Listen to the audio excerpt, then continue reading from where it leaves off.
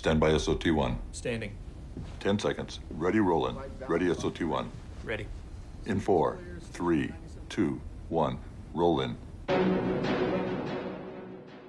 The balding editor who yells about deadlines and budget cuts. The cocky male reporter who sits backwards in chairs.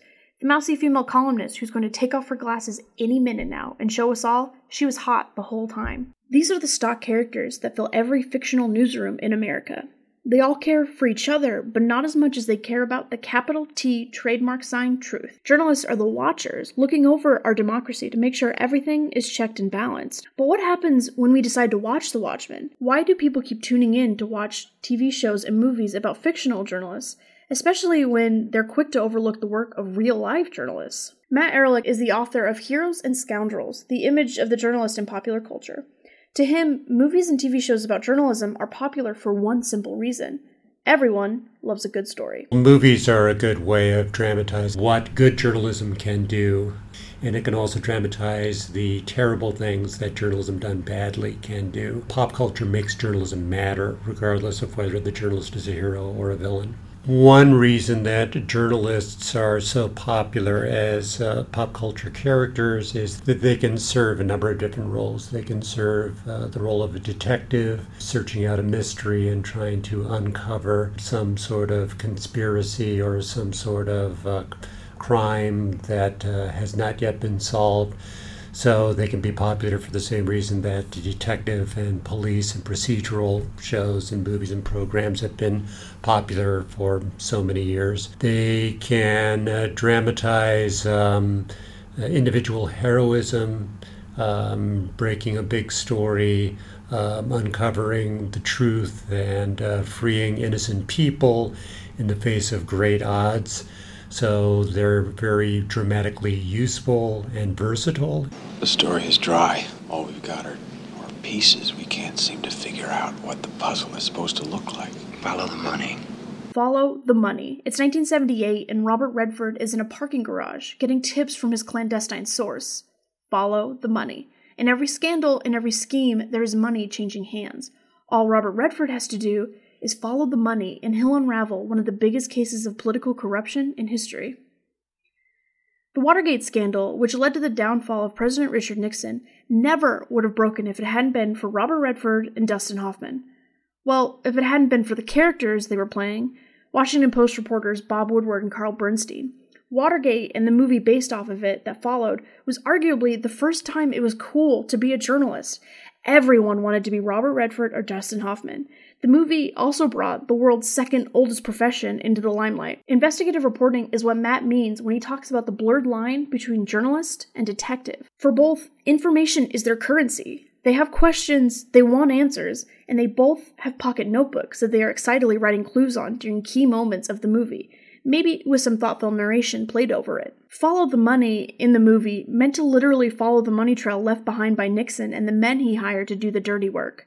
Now, however, the phrase is more of a catch-all for journalists to remember. Follow the money, follow the story. Keep digging, because eventually you're going to find something. To many journalists, All the President's Men is our finest hour. Not because it makes us look cool or sexy or mysterious, but because it accurately depicts what our jobs are like. Being a journalist isn't as simple as finding a story and putting your name next to it. It's those long scenes of Woodward and Bernstein behind a desk, calling dead end after dead end because it was 1973 and there wasn't Wi-Fi, just yellow pages and a lot of moxie. And a lot of the time, it sucks. Journalist? Now what does that mean? Peeking through keyholes, chasing after fire engines, waking people up in the middle of the night to ask them if Hitler's going to start another war, stealing pictures off old ladies? I know all about reporters, Walter. The typical day of a typical journalist is not going to get represented in popular culture because no one would want to pay to read it or watch it or listen to it. So in that sense, that's what popular culture gets wrong. What I think it gets right is if you have worked as a journalist, if you teach journalism, you have to believe that journalism matters. You have to have a reason for getting out of bed in the morning. And if you think it really doesn't make a difference at all what you do, then there's no point in doing it. The question is, why? Why do on-screen and real-life journalists put up with such a thankless career? The answer is because someone has to. Journalists, and especially investigative journalists, act as democracy's watchdogs.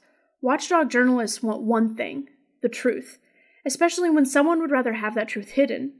So much of All the President's Men and 2015 Spotlight are framed around verifying rumors. Someone told someone else about a thing that happened to a friend of a friend once. Spotlight, also based off a true story, follows a team of investigative reporters as they uncover a child abuse scandal within the Catholic Church. Do you think your paper has the resources to take that on? I don't want you recording this in any way, shape, or form. Nothing. You think he's got something? I want to keep digging. We're going to tell this story. We're going to tell it right.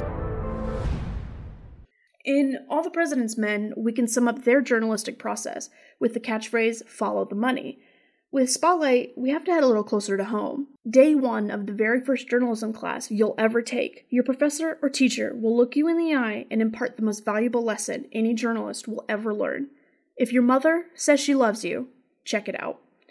Journalists can't trust anything without verification. So, your mom says she loves you. Okay, great. Now call your dad, get a quote.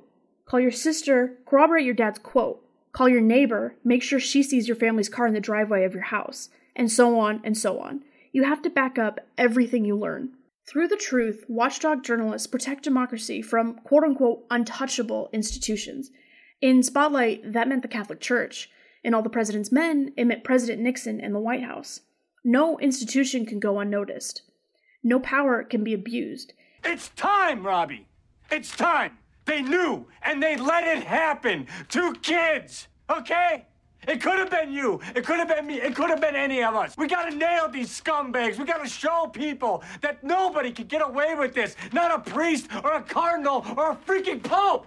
This is why journalism is so often called the fourth estate.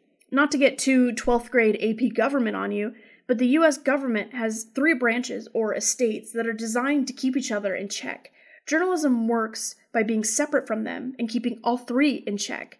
That means reporting on politicians, verifying their speeches, digging deeper, and, you guessed it, following the money.